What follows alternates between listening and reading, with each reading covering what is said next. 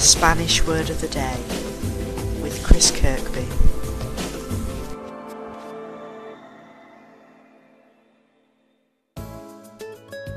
Welcome to today's Spanish Word of the Day podcast.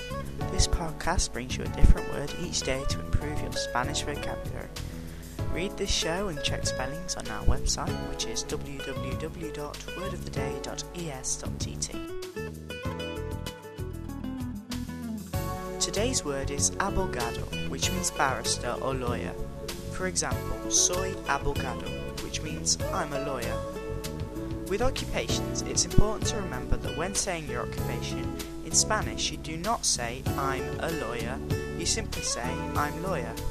So we do not say soy un abogado, we simply say soy abogado. Since this word is a noun, the ending changes if the word is talking about a man or a woman. So in the masculine form, abogado is correct. But if you're talking about a female lawyer, you need to say abogada. So she is a lawyer translates to ella es abogada. Please download tomorrow's podcast on iTunes and at our website, which can be found at www.wordoftheday.es.tt.